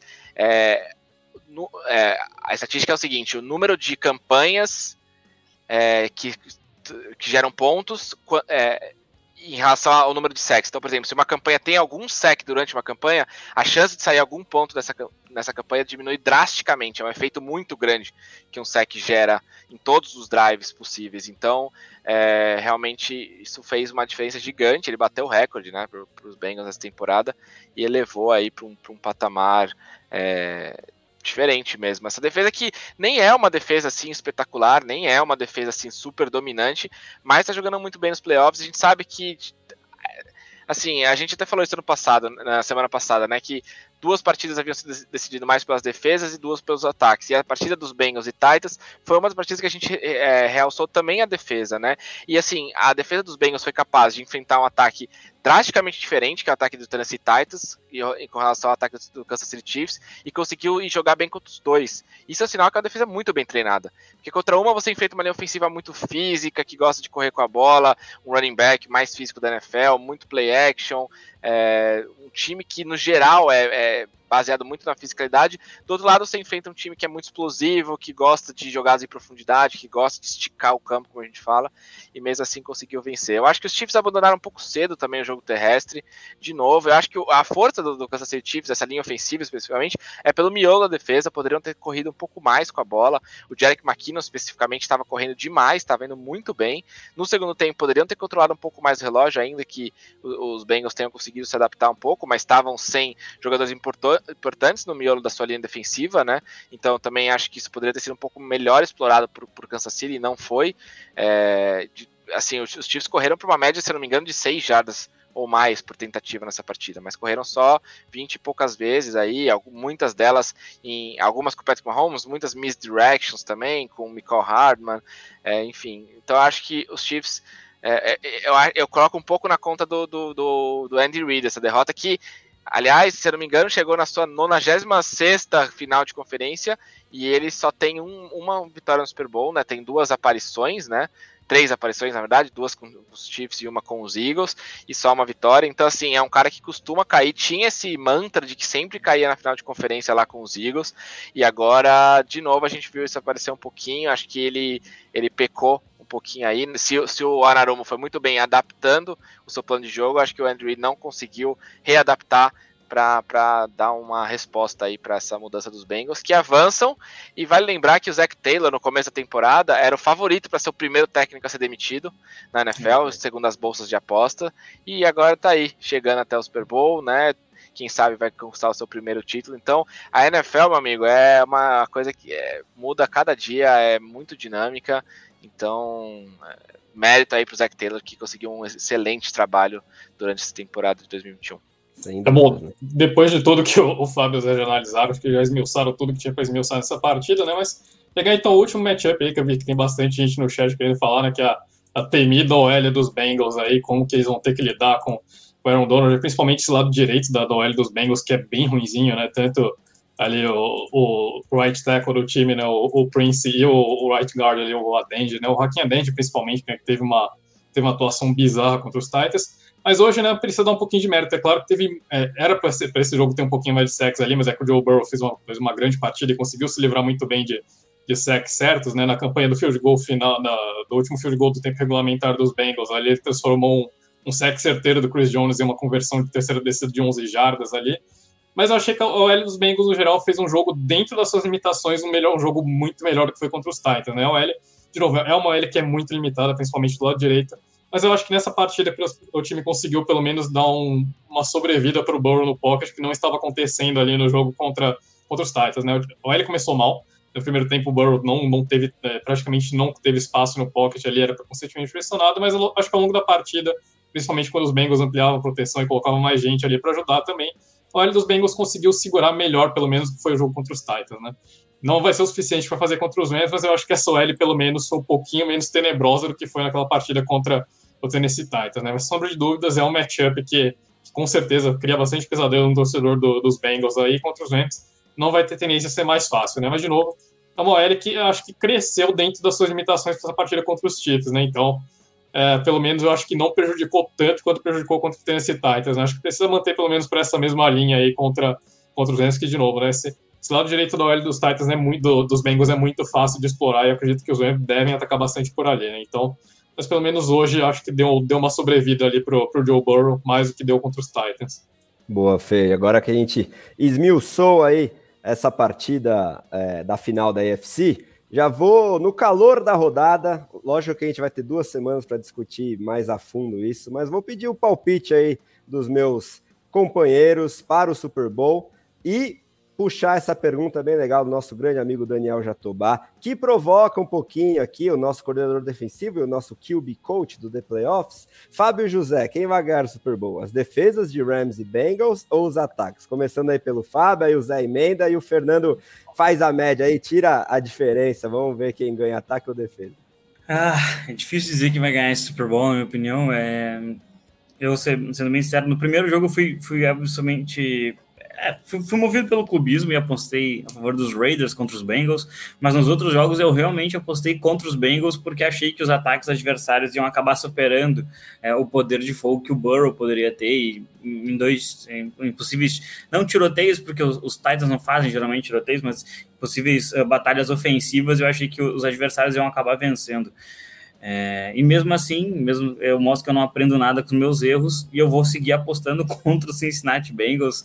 É um jogo que eu particularmente não vou torcer para ninguém, acho que é o primeiro Super Bowl que eu chego sem torcer para nenhum lado, eu não preciso secar o Mahomes esse ano, que é uma coisa muito boa. Já tá satisfeito por hoje, já. Exatamente, né? Eu acho que até assim, a gente não tem o mesmo salário, mas eu acho que todo mundo aqui pode se sentir bem, porque todo mundo vai ver o Super Bowl exatamente como o Mahomes, do sofá da sua sala. Olha só que maravilha, né? Então, assim, o que eu posso dizer?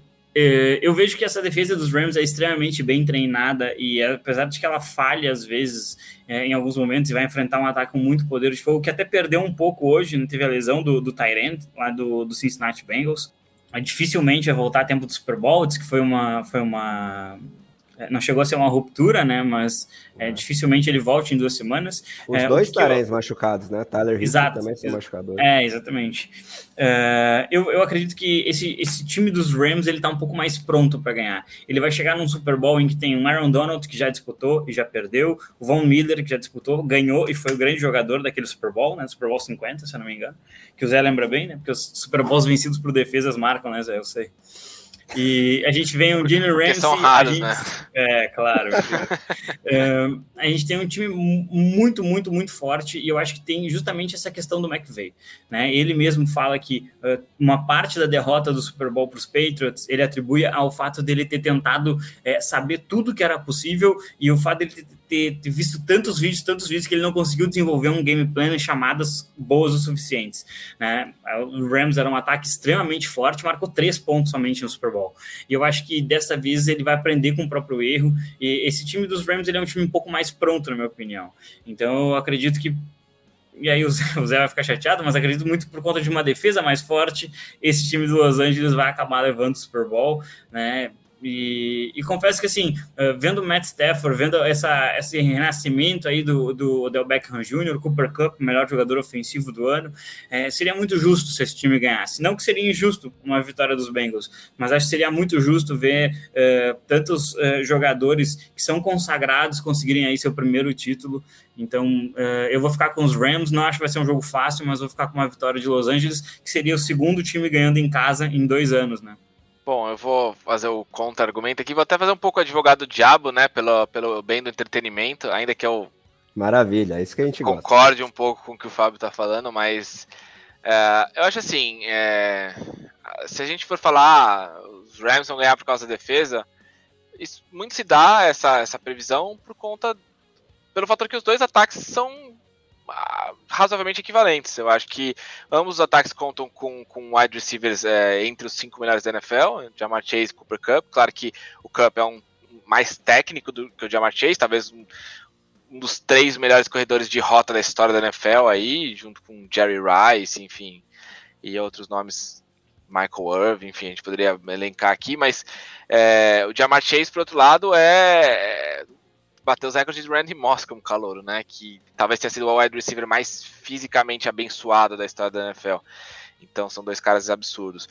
O Matthew Stafford é um excelente quarterback, também foi a primeira escolha do draft, é muito mais experiente que o Joe Burrow, mas ele não tá em 100%. Eu lembro que teve um report no meio da temporada que ele tava com tipo umas 8 lesões diferentes. Eu tenho certeza que ele tá sentindo. Até aquele arm punch que ele deu contra que o Jackie Star dropou realmente foi bizonho. Aquilo lá pra mim é sinal de que alguma coisa não tá legal no braço dele, ou talvez até na perna, por conta de algum tipo de postura no momento da lesão, talvez alguma coisa no quadril também, que ele não conseguiu fazer o torque direito para colocar força na bola, enfim.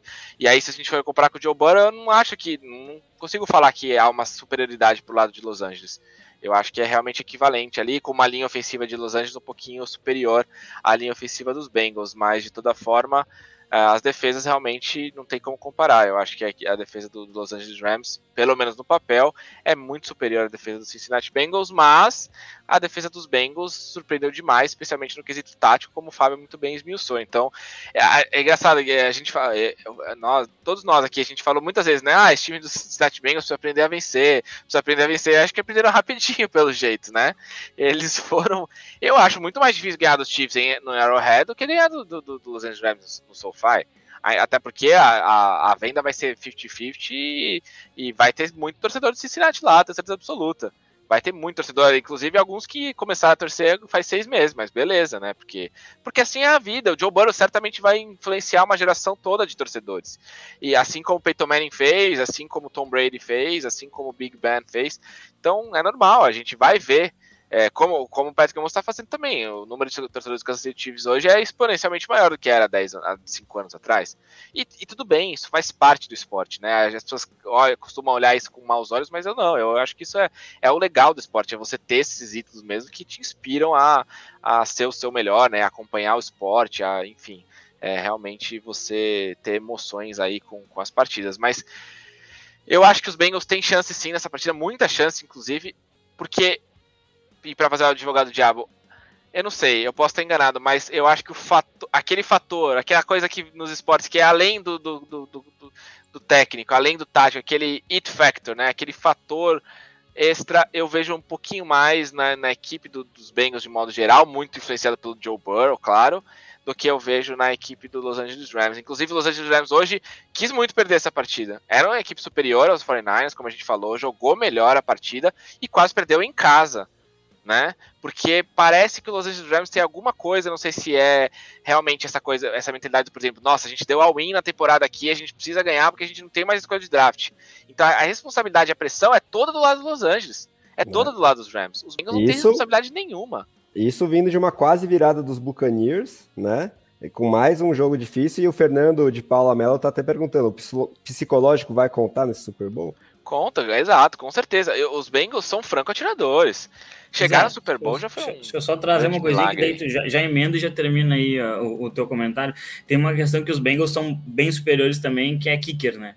A gente não falou aqui, o kicker dos Bengals está jogando uma barbaridade, especialmente final de partida, ele está decidindo sempre. E hoje o kicker dos Rams, ele errou um chute, era um chute difícil? Ok, mas o kicker dos Bengals vem acertando esses chutes difíceis, né? Sim, com certeza, é verdade. E bem lembrado mesmo, o Evan McPherson tem sido um dos melhores jogadores, hoje foi um dos melhores jogadores em campo, né, anotou, se eu não me engano, 12 pontos, né, foram 4 de gols, um deles acima de 50 jardas, 2 de 40, enfim, realmente é um destaque. A única coisa que eu queria emendar, então assim, acho que é isso, eu acredito que os Bengals tenham muita chance, especialmente por conta desse fator psicológico aí, eles vão jogar totalmente livres. A entrevista pós-jogo do Burrow, pra mim, me deu a sensação, a repórter veio falar com ele assim, e aí, como é que foi? Foi legal. Foi bom. Legal, ganhamos aqui e tal. Porque esse time dos Bengals, ele não tem aquela pressão, não tem aquela coisa, nossa, precisamos ganhar, somos os favoritos, se a gente não ganhar, vai todo mundo sair na free agency. Não, esse time ano que vem tá aí, todo mundo. O Ja'Marr Chase e o Joe Burrow vão jogar mais 10 anos juntos. Todo mundo em contrato de rookie, com espaço no cap. Exatamente, o T. Higgins é segundanista ainda, enfim, então esse time ainda, não só vai estar todo mundo aí ano que vem, como esse time muito provavelmente vai ser superior, porque vai ter espaço no cap, muita gente vai querer jogar em Cincinnati, né, então eles vão conseguir adicionar algumas peças importantes, enfim. Então acho que esse fator conta muito. A única coisa que eu queria emendar, André, e é um destaque legal, assim, é uma coisa que no ano passado, em 5 de fevereiro de 2021, faleceu um jornalista da NFL.com chamado Chris Wesseling. Ele era membro do podcast Around the NFL, né, que é um podcast que cobre aí o futebol americano há muitos anos. São 4 parceiros, não diferentes de nós aqui, né, 4 amigos que trabalham para NFL.com e muitos anos fazem um podcast analisando, parecido com o que a gente faz aqui até, né, curiosamente, analisando depois dos jogos, eles fazem também prévias das partidas, enfim. E o Chris faleceu em 5 de fevereiro de 2021 e ele era torcedor dos Bengals, ainda que ele disfarçasse bastante essa torcida, né? Ele é lá do estado de Ohio, era torcedor dos Bengals, e a família dele abraçou muito o time, né? Abraçou demais. Ele que tinha um filho de 1 ano só, infelizmente foi uma tragédia, realmente. Ele batalhou muitos anos com câncer, e a família dele tá torcendo muito, né, como uma coisa, homenagear o legado dele mesmo, né, todo mundo se reunindo, vários membros da NFL.com se reuniram na casa dele hoje para torcer pelos Bengals, enquanto o Evan McPherson fazia mais um field goal da vitória, né, a família ficou muito emocionada, então acho que é legal destacar, enfim, o esporte, acho que a grande graça do esporte são as histórias que ele envolve dentro e fora de campo, e não só dos jogadores, mas também da torcida e dos jornalistas que participam, então acho muito legal essa homenagem, e os Bengals realmente aí fazendo jus a esse legado, e espero que de onde quer que ele esteja, ele consiga acompanhar o time do coração, porque a gente sabe que o torcedor pode esperar muitos e muitos anos, né, para ver um momento como esse, né, a gente sabe que é muito especial, eu tenho certeza que tem muitos torcedores dos Bengals aí que tem lá seus 60, 70, 80 anos, que estão muito emocionados com essa chegada ao Super Bowl, e enfim, não tenho torcida também, para mim é indiferente, acho que a gente até como analista cada vez menos a gente torce, né, mas de toda forma acho que por essas histórias acaba ficando um gostinho a mais aí para esses jogos e para esse Super Bowl. Boa, Zé, baita lembrança. Antes do Fernando te fazer o desempate aí para os palpites primeiros dele aí para o Super Bowl, o Pedrox também tá falando, mas e quem roeu o osso com os Bengals todos esses anos, né? Agora tá colhendo os frutos, realmente. E aí surgiram, Fê, se você quiser emendar, respondendo a galera, umas perguntas bem legais agora no chat. O Marcelo Mineiro relembrando essa questão do psicológico, né? Se rolar turnover, ele tem dúvidas sobre o Stafford, principalmente, né? Jogando em casa. Esse jogar em casa dos Rams, que nunca é 100% jogar em casa, parece, né? E o canal LJ perguntando se o Stafford vence o Super Bowl. Você acha que isso coloca ele no nível de Hall of Famer? Porque número ele tem, só não tem título. Bom, vamos lá, né? Acho que essa de Hall of Famer pro Stafford acho que é um pouquinho cedo ainda, né? Vamos ver. O primeiro ano dele nos Rams ainda, vamos com calma, né? Merecia um Hall of Fame ali por consideração por todo o tempo que ele passou aguentando os Lions ali, né? Provavelmente outros quarterbacks teriam saído até antes aí naquela situação, né? Mas vamos ver, né? Acho que é um pouquinho cedo ainda pra gente mandar o Stafford pra Canton ainda, vamos dar uma segurada, né? O fator psicológico pesa, né? Acho que como o Fábio e o Zé destacaram, os Bengals entram com 0 de peso nesse jogo, né? É um time, como você disse, né, André? Tem muita gente com contrato de calor, tem muita gente no segundo contrato ali, tem o Jesse Bates na franchise tag, mas realmente é um time que vai estar junto no ano que vem, muito provavelmente, né? Todo mundo olhando nos seus 24, 27 anos ali, realmente é um time jovem, um time que está pegando experiência, é um time que, enfim, é o primeiro, provavelmente, de mais alguns Super Bowls aí, né? Então, hoje os Bengals aí são desse Big Three aí da AFC, né? Para ganhar a AFC, em algum momento você vai ter que passar pelo Josh Allen, pelo Patrick Mahomes ou pelo Joe Burrow, né? Os Bengals não são mais underdogs, os Bengals não são mais a surpresa, não são mais a sensação da NFL. Os Bengals são uma realidade, os Bengals são parte das grandes forças da AFC, e para ganhar a AFC você vai ter que passar pelos Bengals ou por Bills ou por Chiefs em algum momento. Então, eu acho que esse time dos Bengals hoje, esses playoffs marcaram a transição do time dos Bengals, né? Esse time vai jogar da mesma forma que jogou a pós-temporada inteira, né? Vai jogar para ver o que acontece ali. Esse time não tem medo de perder, e esse time joga para ganhar, e se perder, perdeu, faz parte do esporte também, né? Acho que essa mentalidade de filho com atirador ajuda bastante para os Bengals. Essa mentalidade também de saber que eles vão bater de frente com qualquer adversário, né? Eu não tenho... será que o Money Back chegou pro Joe Burrow dessa vez e falou, parece que nós vamos pro Super Bowl? Mas realmente é o espírito desse time, é a cara desse time, é um time que joga sem medo, um time que dá a cara para bater ali, e que se perder, perdeu, faz paciência, faz parte, estamos de volta no próximo ano, né? Só antes de responder lá pro debate de defesa contra ataque, né? Só acrescentando legal isso que o Fábio trouxe da questão do Evan McPherson, né? Eu estava procurando os números dele antes da partida dos Chiefs e dos Bengals, que eu imaginei que poderia rolar mais um walk-off field goal dele, né? E depois da semana 5 ali, que ele teve 2 chutes errados contra os Packers, né? Ele passou zerado naquela partida, o jogo que os Bengals perderam sofrido ali no overtime, com uma sequência de erro dele do Mason Crosby. Depois disso, o McPherson teve uma sequência de 92% de aproveitamento a partir da semana 6 na temporada regular, né? Então, realmente, o homem, além de ter gelo correndo nas veias, está pegando fogo do lado de fora. Então, realmente, é um elemento que pode fazer a diferença, né? O Matt Gay já teve seus erros nessa pós-temporada. Então, Special Teams, né? A gente normalmente não fala muito de Special Teams, mas kicker, sem sombra de dúvida, pode fazer a diferença desse duelo. Agora, quanto a questão... bem sabem a importância, né? Pois é, né? O torcedor dos Packers já ficou um pouquinho traumatizado ali. Agora, quanto ao debate de defesa versus ataque, né? Eu acho que, em primeiro lugar, acho que a gente parece que monopoliza muito esse debate, né? De um ponto, parece que os times chegam no Super Bowl, tem o primeiro ataque e a 32ª defesa, e do outro lado, o primeiro defesa e a 32º ataque, né? Eu acho que Não é bem assim, né? Normalmente, para um time campeão, ele precisa ter equilíbrio nos dois lados. Obviamente, alguma unidade acaba sendo mais forte do que a outra, eventualmente. Acho que isso acaba sendo o caso para todos os times. Mas em algum momento as unidades precisam crescer, né? A gente pega, de repente, sei lá, o Baltimore Ravens do Joe Flacco lá em 2013, que o Joe Flacco teve um crescimento exponencial nos playoffs e fez a pós-temporada da vida dele ali para levar aquele time dos Rams ali, convertendo aquela quarta descida milagrosa contra os Broncos. Então, essas unidades precisam crescer, né? O Kansas City Chiefs, quando ganhou o Super Bowl, ganhou porque a defesa cresceu no momento decisivo ali para complementar o ataque, né? Então, o time não chega no Super Bowl tendo a melhor defesa e o pior ataque, ou vice-versa, né? Eu acho que é sempre um equilíbrio. Normalmente eu sou um cara que prefere o ataque porque simplesmente para ganhar você precisa fazer mais pontos que o adversário. É uma questão lógica ali, não é uma questão filosófica nem nada. Normalmente dou preferência para os ataques porque para ganhar você precisa pontuar mais do que seu adversário, né? Então, dito isso, né, eu vou um pouco pelo que o Zé falou, né? Acho que esses ataques a gente meio que equipara o nível deles, né? São ataques que tem quarterback de exceção, que tem esses recebedores 1 e 2 ali, seu anti o punch de exceção, tem talento do backfield ali dos running backs. Então, eu acho que são dois ataques que têm condições de pontuar, são dois ataques que têm condições de levar a bola, de atravessar o campo ali no momento decisivo, são ataques que têm condições de conduzir da vitória. Então, eu acho que nesse ponto, eu acho que a defesa pode ser o fiel da balança, simplesmente porque são dois times que estão muito equilibrados na questão ofensiva, né? Então, realmente, na questão defensiva, os Rams levam vantagem, acho que isso é inegável, né? Até no matchup de defesa dos Rams contra ataque dos Bengals, acho que tem uma certa vantagem para o lado dos Rams, mas, né, realmente, essa mentalidade dos Bengals, esse fator de saber vencer do Cincinnati Bengals, que cresceu durante essa pós-temporada, eu acho que acaba pesando um pouco, né? Então, eu acho que realmente pode ser um Super Bowl decidido talvez muito mais pelo lado psicológico do que propriamente pelo lado de ataque e defesa ali, né? E acho que o time dos Bengals chegando com essa mentalidade de franco-atirador, chegando com esse... De novo, né, o time que começou a vencer no momento certo, que cresceu na hora certa da temporada. Eu acho que esse time dos Bengals está com muita cara de time campeão no Super Bowl, né? Então, eu acho que no fator psicológico eu acho que os Bengals acabam levando essa, né? Mas, de novo, acho que o ataque, o fator, esse confronto de ataque contra a defesa é muito equilibrado para os dois lados ali.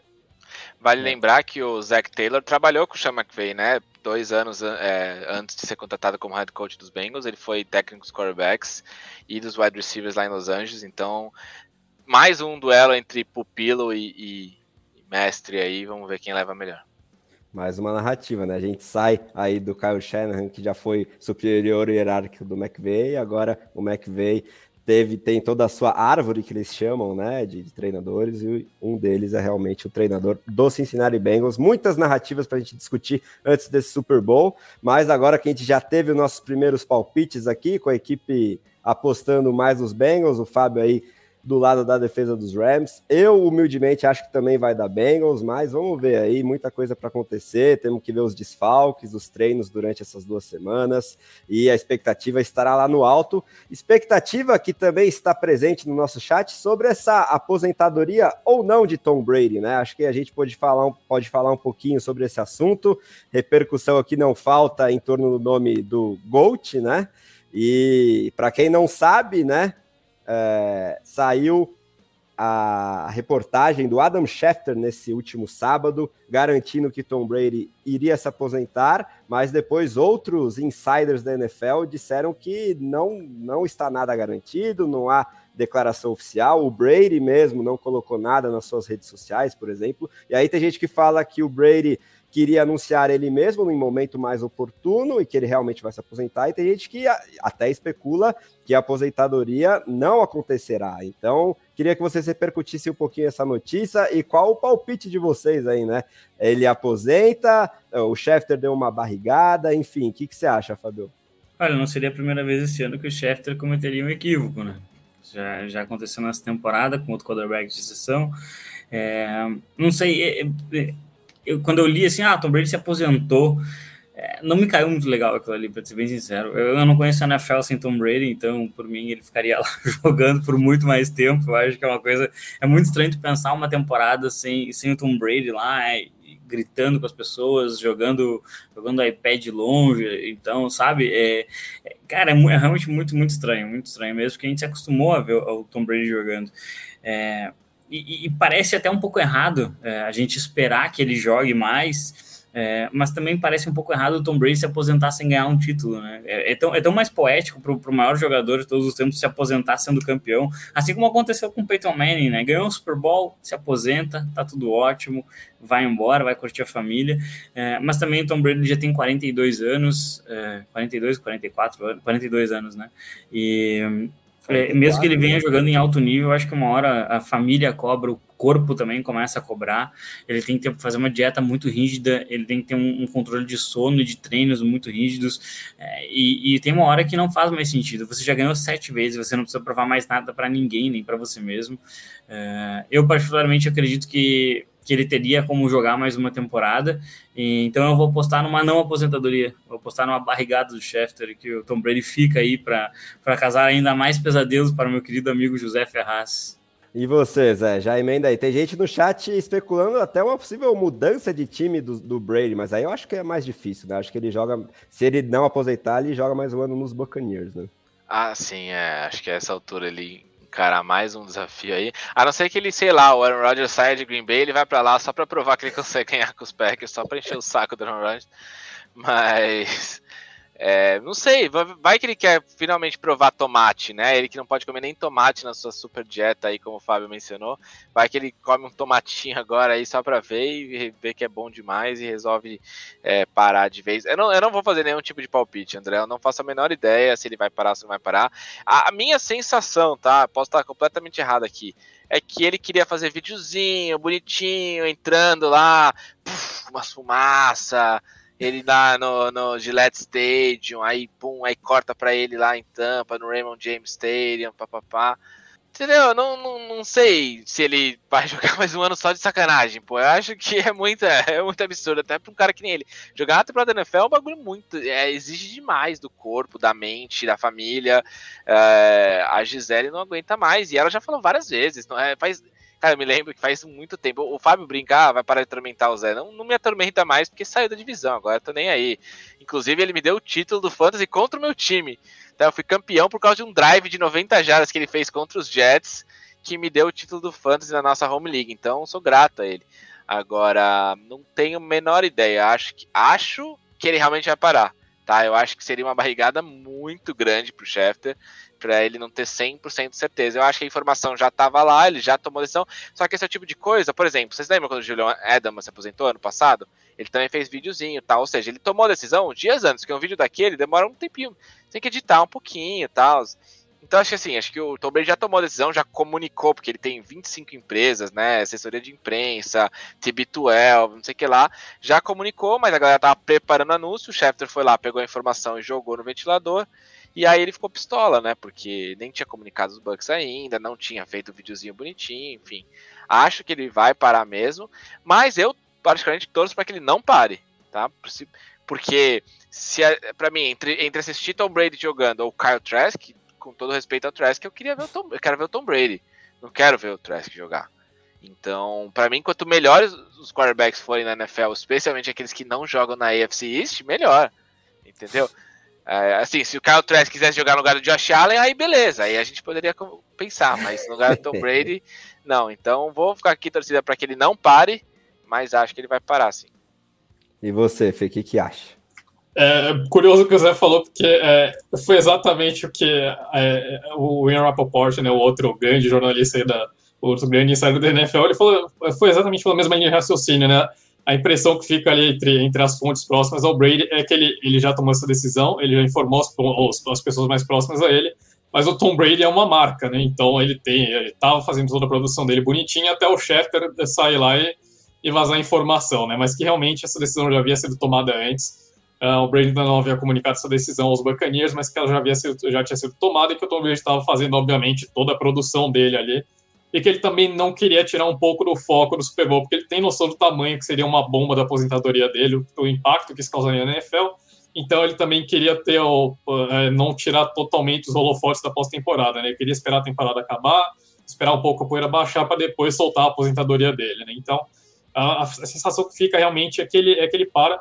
Agora também vou para a linha do Zé e do Fábio. Eu realmente gostaria que o Tom Brady não parasse, né? Eu também não tenho ideia de como é uma NFL sem o Tom Brady, né? Uma coisa que enfim, a gente já tive a NFL ser o Peyton Manning, com todo esse pessoal se aposentando, ser o Tom Brady ali, acho que eu me senti um pouquinho mais velho ali. Então, acho que e outra coisa que o Brady mostrou, que ele, enfim, ele teve uma das melhores temporadas em estatísticas da carreira dele. Ele liderou a NFL em touchdowns, liderou a NFL em jardas, então fica um gosto meio esquisito ali se ele realmente tudo bem, é legal ele se aposentar no topo e tal, mas se aposentar jogando nesse nível sem ganhar um Super Bowl, eu acho que fica um gostinho ali de dava para fazer mais ali, né? Então, eu honestamente gostaria de ver o Tom Brady jogando até os 50. Eu acho que ele tem condições para jogar até os 50, porque, enfim, jogando aos 44, ele está nos melhores momentos da carreira ali, colocando alguns melhores números da carreira. Então, gostaria de ver o Tom Brady continuar jogando, não gostaria de vê-lo se aposentar agora, mas realmente a impressão que fica é que essa decisão já foi tomada e que ele realmente vai embora, e até porque acho que é bem, por mais contraditório que pareça, acho que é bem a cara do Tom Brady também querer sair no topo, mesmo sem ganhar o Super Bowl, ele vai se aposentar dizendo que, olha, eu poderia jogar até os 50, mas eu simplesmente não quero jogar até os 50 ali, eu vou encerrar a carreira mostrando para todo mundo que eu ainda consigo jogar como no nível do melhor quarterback da NFL, sendo o segundo na votação de MVP. Então também ele tem um certo, dá para ele se aposentar ali, só dizendo que ele saiu no topo, né? Mas realmente acho que é um pouquinho anticlimático o Tom Brady se aposentar sem ganhar mais um Super Bowl, né? Acho que ele ganhando o Super Bowl e se aposentando em seguida faria muito mais sentido do que se aposentar agora ali, né? Enfim, eu nem lembro de cabeça, acho que nem lembro de cabeça qual foi o último passo da carreira do Tom Brady agora, porque eu não estava imaginando que aquele jogo contra os Rams ia ser o último jogo da carreira dele, né? Então, acho que fica um gosto esquisito realmente ele se aposentar nesse momento. Pois é, né? O roteiro ideal seria com mais um anel aí nos dedos. Eu tô torcendo por motivos absolutamente não egoístas, só que não, né? Para ele realmente continuar jogando, porque numa das minhas ligas Dynasty mais importantes aí do Fantasy Football, ele é meu segundo quarterback junto com o Mahomes, e minhas outras opções são Ryan Fitzpatrick e Cam Newton, então eu tô um pouquinho desesperado. Vamos ver se o Fábio acerta aí, para ele continuar jogando, e eu pensar em quarterback só no draft de 2023. Acho que o último passe dele ali, Fernando, foi pro Cameron Brate, que deixou naquela dúvida de ter convertido para first down ou não, e depois o Fournette faz o touchdown terrestre, e aí o Matt Stafford acaba com a partida. Acho que foi esse o último passe dele.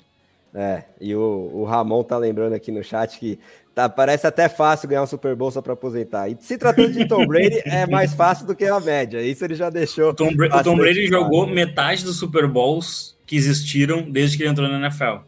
Então não é tão difícil assim para ele, né?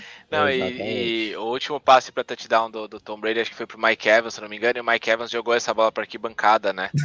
Mais uma dessa, cara. A pessoa que pegou essa bola está simplesmente milionária nesse exato momento. E já teve aquela história lá do passe do touchdown 600, né? Exato. Exatamente, que tiveram que pegar de volta do torcedor, e teve gente que achou que o cara vendeu barato ainda a bola, enfim. Vamos ver se ele se aposentar realmente, vão procurar até achar esse torcedor que pegou a bola, não tenham dúvidas disso. Bom, acho que esmiuçamos aí as duas finais de conferência, a novela Aposentadoria do Tom Brady. Vou agradecer a todo mundo que assistiu aí, 189 pessoas ainda acompanhando a nossa live, a gente bateu aí quase 250, temos no momento 186 likes, então se você que está assistindo ainda não deixou aquele joinha, por favor, deixa lá rapidinho e fortalece muito o nosso trabalho aqui, ajuda o nosso vídeo a ser divulgado para mais pessoas. E agora eu vou pedir o destaque final dos meus gloriosos companheiros de bancada, começando por Fábio Garcia, que está de técnico novo, talvez queira dar um pitaquinho aí sobre Josh McDaniels em Las Vegas, mas fica à vontade para dar o destaque final que você quiser, já te agradecendo novamente por mais uma aula de análise, Fábio, valeu. Valeu, André, Zé, Fernando, todo mundo nos acompanhou até aqui. Então, na verdade, não ia nem falar do Josh McDaniels, acho que ainda tem que digerir um pouco, acho que ele pode melhorar a questão do Derek Carr, acho que ele pode impulsionar as qualidades que o Carr tem de alto acerto de passes e mitigar um pouquinho os defeitos dele, mas a gente ainda precisa digerir um pouquinho essa contratação para ver o que a gente vai esperar. Mas, na verdade, meu destaque final, queria ficar com o Jesse Bates, o safety lá de Cincinnati Bengals, que é um jogador que eu venho falando quase que toda semana aí, e Ele fez um trabalho sensacional ao longo dessa pós-temporada, que eu acho que foi coroado hoje justamente no lance da interceptação, né? Ele consegue acompanhar o Tyreek Hill, e quando o Hill pula para pegar a bola, ele sem contato algum, para evitar qualquer marcação de pass interference, ele bota a mão dele entre as mãos do Hill e a bola acaba sobrando, acho que pro Von Bell fazer a interceptação. Então, cara, esse tipo de jogada que consagra um defensive back, cada vez é mais difícil você jogar na posição de corner e safety na liga. Então, assim, eu queria fazer esse destaque a ele, porque é um jogador que, como tá nos Bengals, e os Bengals só vão agora ganhar notoriedade porque foram pro Super Bowl, mas ele já vem fazendo um trabalho sólido há bastante tempo e merecia esse destaque final aí. Então, agora vamos esperar 2 semanas por um Super Bowl que pouquíssimas pessoas apostavam no início da temporada, né? Mas que tem tudo para ser um baita jogo, com muita possibilidade de ser um jogo com muitos pontos aí, que o pessoal gosta bastante. Quem sabe aí um outro turnover só para me deixar feliz também, né? Um grande abraço. É isso aí. Nosso coordenador defensivo sempre fica feliz com as big plays defensivas. Mas agora eu vou passar para o destaque final dele, que acertou metade do Super Bowl junto comigo lá nas prévias antes da temporada. Los Angeles Rams era a nossa aposta, né, Zé, do lado da NFC. O Cleveland Browns passou longe de chegar no Super Bowl pela NFC, só que o Cincinnati Bengals pode ser o substituto, é da mesma divisão, pelo menos. Mas, enfim, muito obrigado novamente pela presença, pelas aulas de análise. Um grande abraço, Zé. Deixa seu destaque final aí pra galera. Obrigado, André. Obrigado, Fábio, Fernando, todo mundo que nos ouviu ao vivo e todo mundo que vai nos ouvir na versão podcast. Pois é, os Bengals não só estão na mesma divisão, como estão no mesmo estado e começam com a mesma letra que os Cleveland Browns. Então, na prática, Cleveland Browns, Cincinnati Bengals, CB, foi quase, foi perto, né? 90% certo, mas brincadeiras à parte, até queria corrigir aqui, que você falou, André, que meu palpite era Bengals, mas na verdade meu palpite é Rams para esse jogo, eu acho que... Então ficou 2-2 aqui. O Fábio já pode gravar aí no negócio dele, que eu falo, eu concordo com a análise de Fábio Garcia, acho que a defesa dos Rams é o fiel da balança e vai ser o diferencial nesse jogo, mas... Assim, é difícil a gente descartar os Bengals depois de tudo que eles fizeram nessa pós-temporada. E o meu destaque final, André, fica... acho assim, tem muita gente que acompanha a NFL há bastante tempo já, a NFL está muito popular no Brasil há uns 10 anos já, né, e muita gente torce para franquias que são malditas, né, franquias que nunca vencem nada, franquias que nunca chegam na pós-temporada e quando chegam perdem partidas, como é o caso do New York Jets, Detroit Lions, Las Vegas Raiders, Miami Dolphins... enfim, Arizona Cardinals, a lista é longa, eu não vou nem ficar citando todos aqui, Jaguars, Panthers, enfim. E o Cincinnati Bengals hoje, acho que ele deu uma pontinha de esperança para todos esses torcedores, né? Para toda essa galera aí que tá acompanhando, que eu vi a galera no chat falando aí que passou por maus bocados, que roeu o osso, né, com os Bengals por tantos anos e agora finalmente pode colher os frutos. O grande legal da NFL e dos esportes americanos é isso, é que uma escolha de draft, ou uma boa classe de draft, uma contratação de técnico às vezes também, pode mudar todo o patamar de uma equipe e a gente tá vendo isso acontecer com o Cincinnati Bengals na nossa frente. O Fernando falou que os Bengals se juntam aos Bills e aos Chiefs como o Big Three, né, aí da AFC, como um dos times a ser batido, e isso só se deve por conta do Joe Burrow, realmente, né? Acho que o Joe Burrow é o cara que vai fazer com que os Bengals continuem competitivos, mesmo quando todo o elenco ao redor dele se transformar, como aconteceu aí com Tom Brady, Peyton Manning. Não tô nem colocando ele no patamar desses caras, mas com esses caras se aposentando, né? Sem a presença desses dinossauros aí, quarterbacks de exceção, como muito bem coloca o Fernando, eu acho que o Joe Burrow entra realmente para essa lista e é muito legal ver uma torcida que sofreu tanto com a sua equipe poder ter essas alegrias e poder também dar um pouco de esperança para as outras franquias que quem sabe um dia possam chegar aí onde os Bengals estão chegando agora. Boa, Zé. Agora eu vou passar para o destaque final de Fernando Ferreira, que mais uma vez, né, deu uma masterclass aqui de análises nessas finais de conferência. Já tô com uma saudade antecipada aqui do nosso programa, falta pouco para a temporada acabar, mas vamos aproveitar essas 2 semanas pré-Super Bowl, não vai faltar assunto para a gente discutir tanto internamente quanto na gravação dos nossos podcasts, mas Fê, muito obrigado aí de novo pela presença, deixa seu destaque final para a galera, talvez com aquela circunstância que neste fim de semana não foi lembrado, o Fábio acabou de mandar aqui no nosso chat privado, né, a prorrogação, que foi assunto tão discutido em Bills e Chiefs, ela aconteceu de novo hoje com os Chiefs, eles ganharam novamente o coin toss, mas dessa vez a defesa continuou aparecendo e fez toda aquela discussão se é justo ou injusto ficar um pouquinho fora dos holofotes. Mas enfim, fica à vontade para tecer os seus destaques finais que você quiser, Fê. Valeu. Opa, valeu André, valeu Fábio, valeu Zé, muitíssimo obrigado a todos que vieram aqui nos acompanhar, para quem vai nos ouvir depois no futuro aí no podcast também, muitíssimo obrigado pela audiência de sempre, né? Pois é, né, André, tá acabando, mas acho que a gente ainda vai se ver bastante no off-season ali, porque vai ter bastante coisa pra gente discutir, então, para quem você não vai dar muito tempo para vocês sentirem saudade desses 4 aqui, depois do Super Bowl, acho que provavelmente que a gente ainda vai gravar muito podcast até setembro ali, então acho que não vai dar nem tempo ali de vocês descansarem de nos ouvir, de ouvirem nossas vozes aqui. A gente provavelmente vai gravar muita coisa até lá ainda. Mas agora falando sobre esse final, né, aproveitando seu gancho sobre a regra da prorrogação, realmente não foi discutido porque não teve polêmica, né? No fim das contas, os Chiefs não converteram a primeira posse ali, não. O Mahomes quase foi interceptado 2 vezes, né? Primeiro o Eli Apple acabou dropando ali, mas na segunda o Mahomes realmente acabou sendo interceptado. Mas acho que não muda o fato de que essa regra é questionável, né? Acho que realmente seria o caso da NFL rever ali essa regra durante o encontro dos proprietários de franquias ali durante a off-season. Eu acho que é uma discussão que já passou da hora de ter, né? Realmente é a hora da NFL adotar o direito de resposta ali para o time que perde o coin toss, porque é extremamente anticlimático você ver um Bills e Chiefs daquele terminar num coin toss ali, né? Porque quem ganhasse aquele coin toss realisticamente provavelmente iria avançar para a final de conferência, né? Então acho que é uma regra, sim, que precisa ser debatida, e o fato de ter dado certo ali, de não ter acontecido nada dessa vez foi muito circunstancial, né? Mas realmente acho que já passou da hora da NFL adotar uma nova regra para o overtime, principalmente pensando já na pós-temporada do ano que vem, né? Acho que essa regra não pode... É uma regra que precisa realmente ser mudada, né? Não precisa ser exatamente a regra do college, ali, aquela regra antiga do college, de ter que começar ali na red zone do outro lado e ter a chance de fazer um touchdown, depois ir para a conversão de 2 pontos, mas eu acho que realmente cabe dar o direito de resposta, assim, para o time que toma o touchdown no primeiro drive.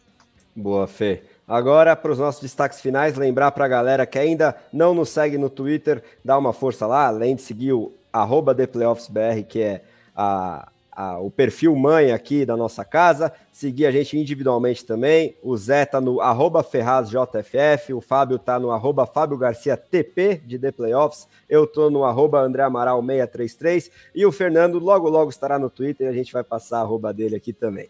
Bom, essa edição do USA na Rede foi gravada e editada pela WP Oncast. Grave seu podcast ou qualquer material de áudio visual, você também. Fale com o Pix e tire as suas dúvidas pelo telefone ou WhatsApp DDD 54 99620 5634 ou pelo site grupowpcom.com.br.